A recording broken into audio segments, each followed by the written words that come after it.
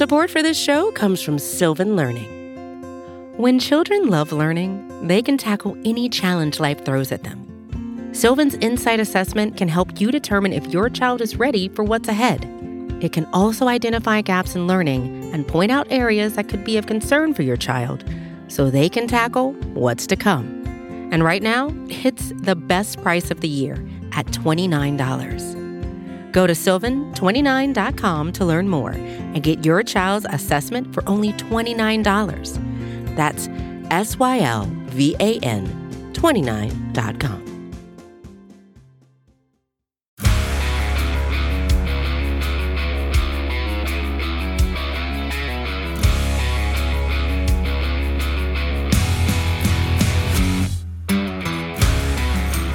Hello, Braves Country. This is the Daily Hammer on the Battery Power Podcast Network. I am your host, not Sean Coleman, obviously, as you can tell. I am Stephen Tolbert. I have my own show on this network.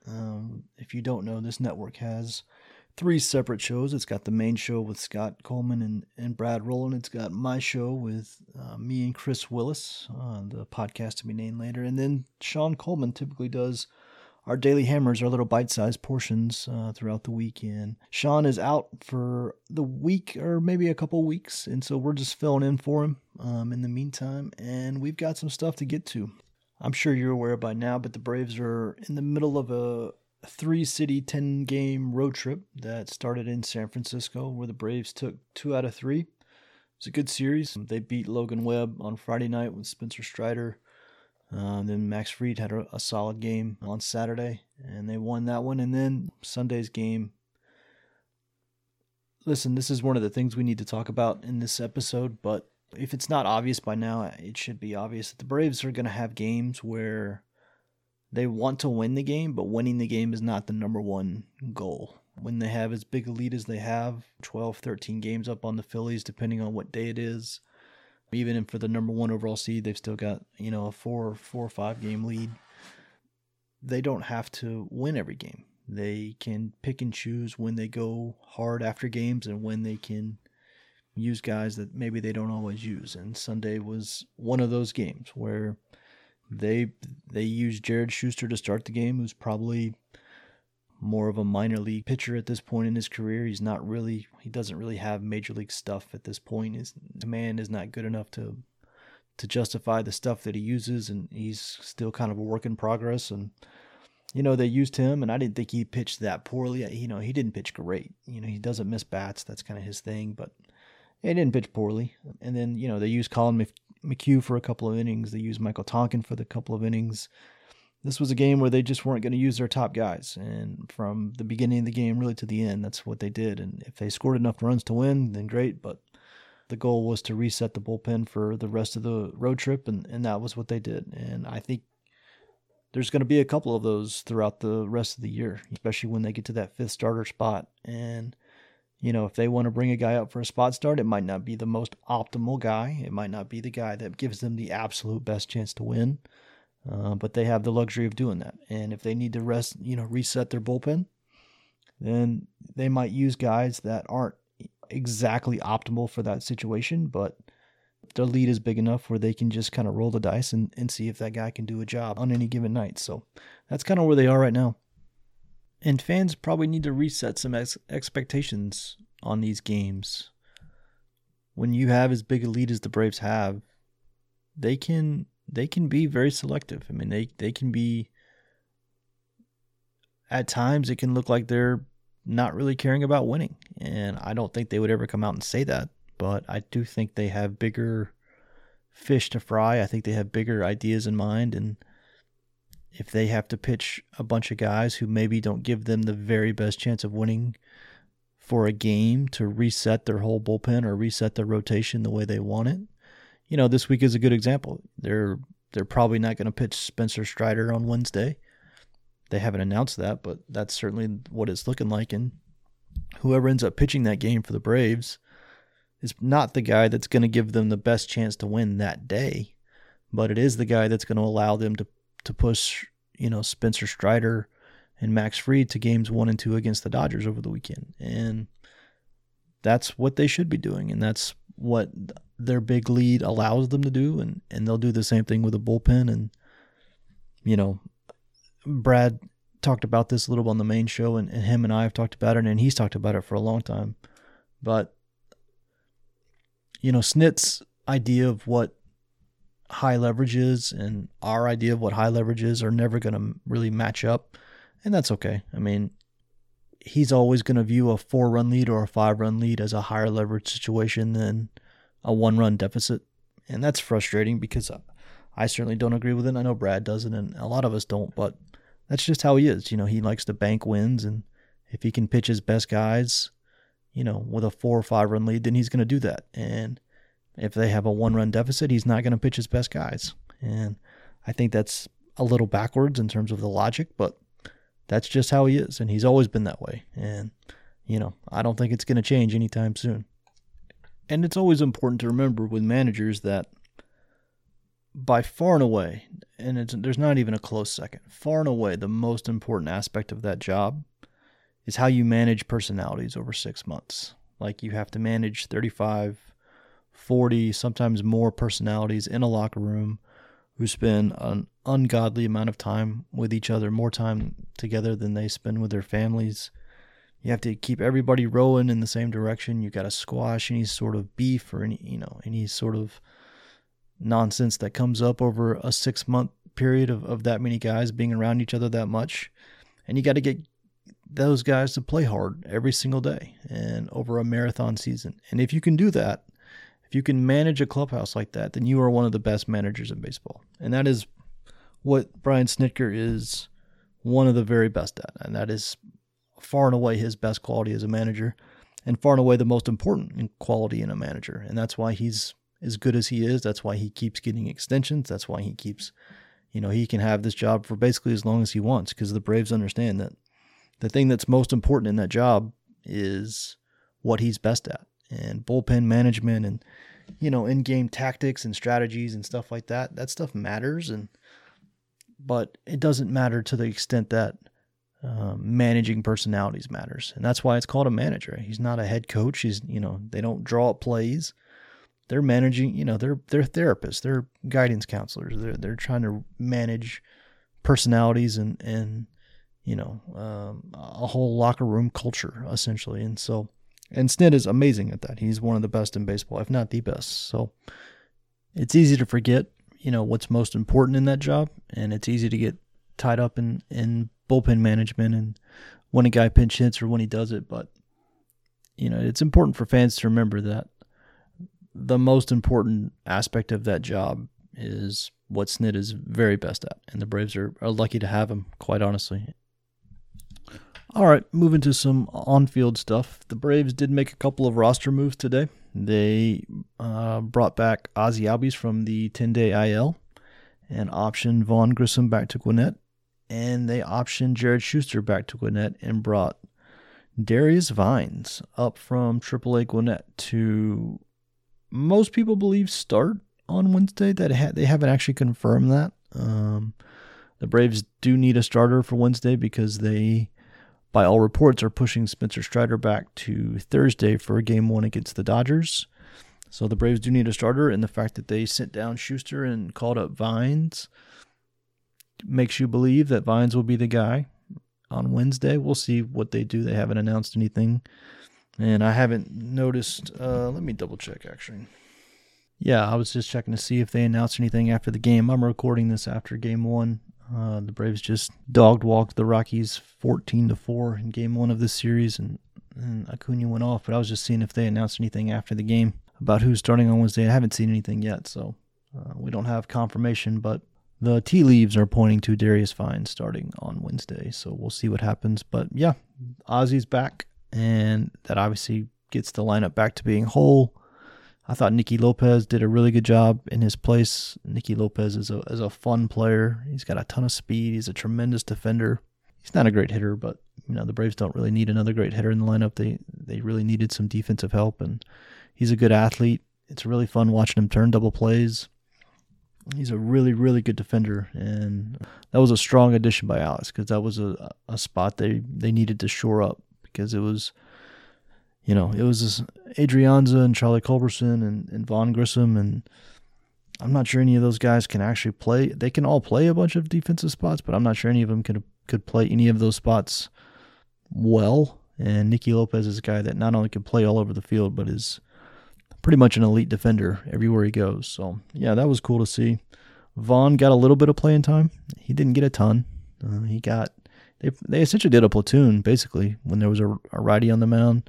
Lopez played, and when there was a lefty on the mound, Grissom played. And they said that they weren't really worried about Grissom's playing time because he'd already basically gotten a full season in Gwinnett, so they were comfortable sitting him on the bench. And now that Ozzie's back, I guess they want him back in Gwinnett, so that's where he went, and along with Schuster. So we'll see what that means for Wednesday. I guess technically they could, option Vines before the game Wednesday and call somebody else up if they wanted, Soroka or somebody to start. We'll see what they do, but I would think that if they wanted Soroka to start, they would have just used him as the move when they optioned Schuster, but you never know. We'll see what happens. That is what it's looking like. But yeah, two roster moves today. The Braves went into the game with a full lineup for the first time since Ozzie went out. They just trounced the Rockies. I mean, the Rockies are not good. And not only are the Rockies not good, but they started a left-handed pitcher against the Braves, which is always a dangerous proposition. And, if you remember back to that series the Braves played in Atlanta against the Rockies, they beat them like 1,000,000-1, over 4 games. It was a bloodbath. And so now that the games have moved to Coors and the Braves offense can really get going, it's going to be interesting to see if Colorado can keep any of these games close because, yeah, the Braves are just ridiculous. Their offense is just absurd. One interesting part of Ozzie being back, and I didn't really think about this until it happened, but, when Ozzie was out, Michael Harris is the one that filled in, mostly batting second, and they went with Acuna, Harris, Riley, Olsen, which made sense because obviously you don't want to stack righties or stack lefties. You want to try to be as versatile as possible and make it as difficult as possible for other managers to match you up later in games. But one interesting side effect of Ozzie being out and Michael being in that second spot was it made it a lot easier for opposing managers to bring in a lefty anytime it was 2-3-4, right? Like if it's 2-3-4 with Michael Harris in there, then it's 2 lefties and Riley, and that's obviously a spot where you're going to bring in a lefty to face Olsen specifically. But when that's Ozzie there, because obviously he's a switch hitter, not he's a switch hitter, but he's a switch hitter who is substantially better from the right side. It's a much more difficult proposition for managers to try to match up Olsen with a lefty, because to do that you have to face right-handed Ozzie and Riley before you get there. And I thought that made a difference because, Olsen had 17 plate appearances while Ozzie was out against left-handed pitchers. 17 plate appearances against left-handed pitchers while Ozzie was out. And that was actually more plate appearances against lefties than Olsen saw all of July. He saw more left-handed pitching while Ozzie was out than he did for the entire month of July. So, it's one of those small things that you don't really think about, but Ozzie being back, I think, is going to make it harder for teams to match Olsen up against lefties. And Olsen went through this little swoon, while Ozzie was out. He kind of cooled off, and I don't know if that has anything to do with it, but it's one of those things I didn't think about until I saw it more and more, and I was, it was interesting. I just kept noticing he kept getting matched up against lefties a lot more with Ozzie out, and I think that's why, because it's just easier to do so, because obviously Harris is just a left-handed bat and can't switch, and therefore it's easier to match up. So, yeah, that was an interesting thing, and I'm curious to see if that, we'll track it to see how many left-handed bats he faces with Ozzie back, but yeah, that was interesting. All right, last thing, and then we'll get out of here. But so the MVP race is kind of the big discussion happening right now all across, mostly Braves and Dodgers Twitter, but even kind of national Twitter. Jeff Passan got in on it. Mike Petriello got in on it. We're kind of getting to the point of the season where this conversation starts happening more and more, which is just natural. It happens every year. And so I do want to give a take. I thought Brad and Scott did a good job talking about it on the main show on Sunday, but, Mookie Betts is absurd. Mookie Betts is an absurd player. He's one of the best players in baseball, if not the best player in baseball. He's already won an MVP on the AL side.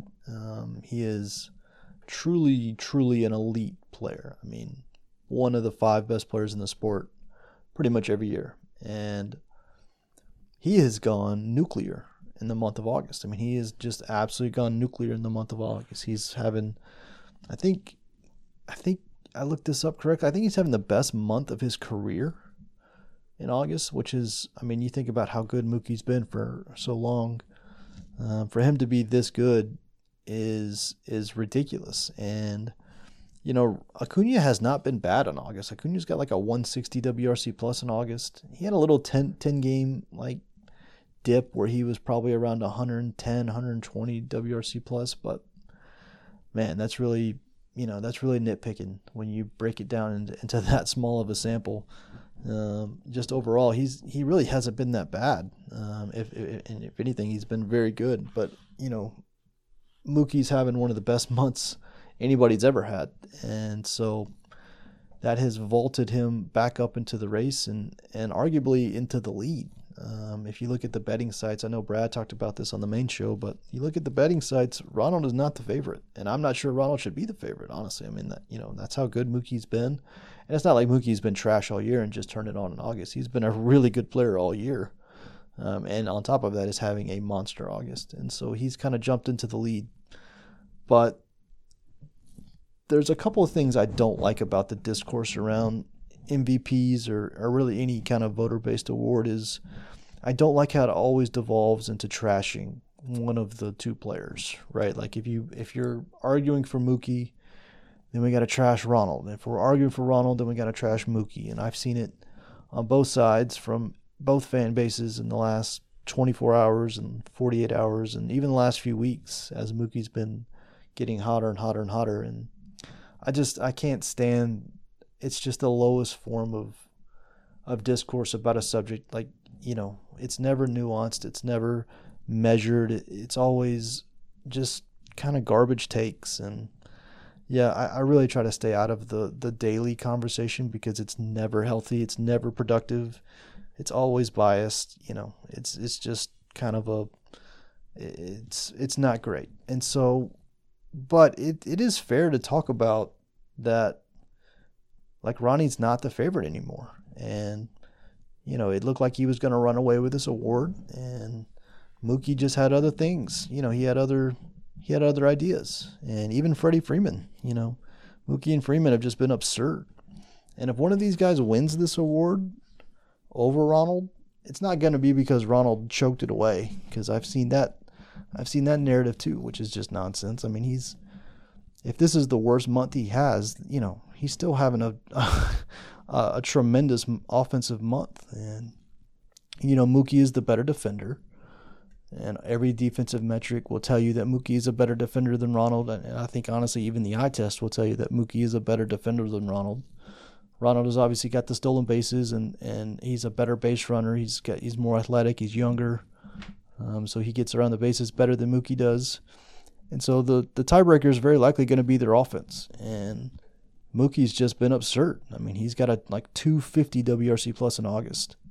And that's kind of jolted his overall numbers ahead of Ronald's for the season. And, if Mookie's already the better defender, if he's got the advanced metrics and his offensive numbers overall are better, then that's going to be a hard case to beat. And obviously we're still 5 weeks out from the end of the year. Plenty of time for Ronald to, change the narrative back. And obviously he had a monster night tonight in Colorado, so that was a good start. But yeah, it really is a race now. And, I would love for people just to enjoy it. These 2 amazing players, arguably the 2 best players in baseball, not named Ohtani at least, going at it for MVP and playing on the 2 best teams. And, that's just really, really cool thing to see. And yeah, it won't be that. It'll be people yelling at each other and, Ronald sucks, Mookie sucks, just Twitter being god awful. But yeah, I would love to see maybe a higher form of discourse around the MVP and really appreciate how good these two guys are, but I'm sure it won't happen. But yeah, but it's disingenuous not to at least mention that Mookie has at least caught Ronald, if not outright passed him at this point in the year. And, we'll see how Ronald responds. And Mookie should come back down to earth a little bit. Some of the numbers he's running don't really make sense. Shouldn't last too much longer, but yeah, it should be a fun race. All right, that's going to do it for this episode of the Daily Hammer. Chris and I will be with you. Let's see, we're recording Wednesday night, so you guys should get it by Thursday morning, and then obviously the main show will be on Sunday, and we will have the rest of this road trip covered, and obviously the Dodger series coming up, which is a massive one, and we'll have that covered, and yeah, we'll catch you guys on the other side. Appreciate it. Support for this show comes from Sylvan Learning. As a parent, you want your child to have every opportunity, but giving them the tools they need to tackle every challenge, that takes a team. Now more than ever, educational support tailored exactly to what your child needs can make all the difference. That's why parents have trusted Sylvan Learning for 45 years as the ultimate teammate in their child's educational journey, instilling in them a love for learning and a passion for reaching the next level. And Sylvan's Insight Assessment can identify gaps in learning and areas that could be of concern for your child. It's a 360-degree view into your child's learning that you can't find anywhere else, and helps ensure that your child didn't miss something in school that might put them at a disadvantage in the future. And right now, it's the best price of the year at $29. Go to sylvan29.com to learn more and get your child's assessment for only $29. That's SYLVAN29.com.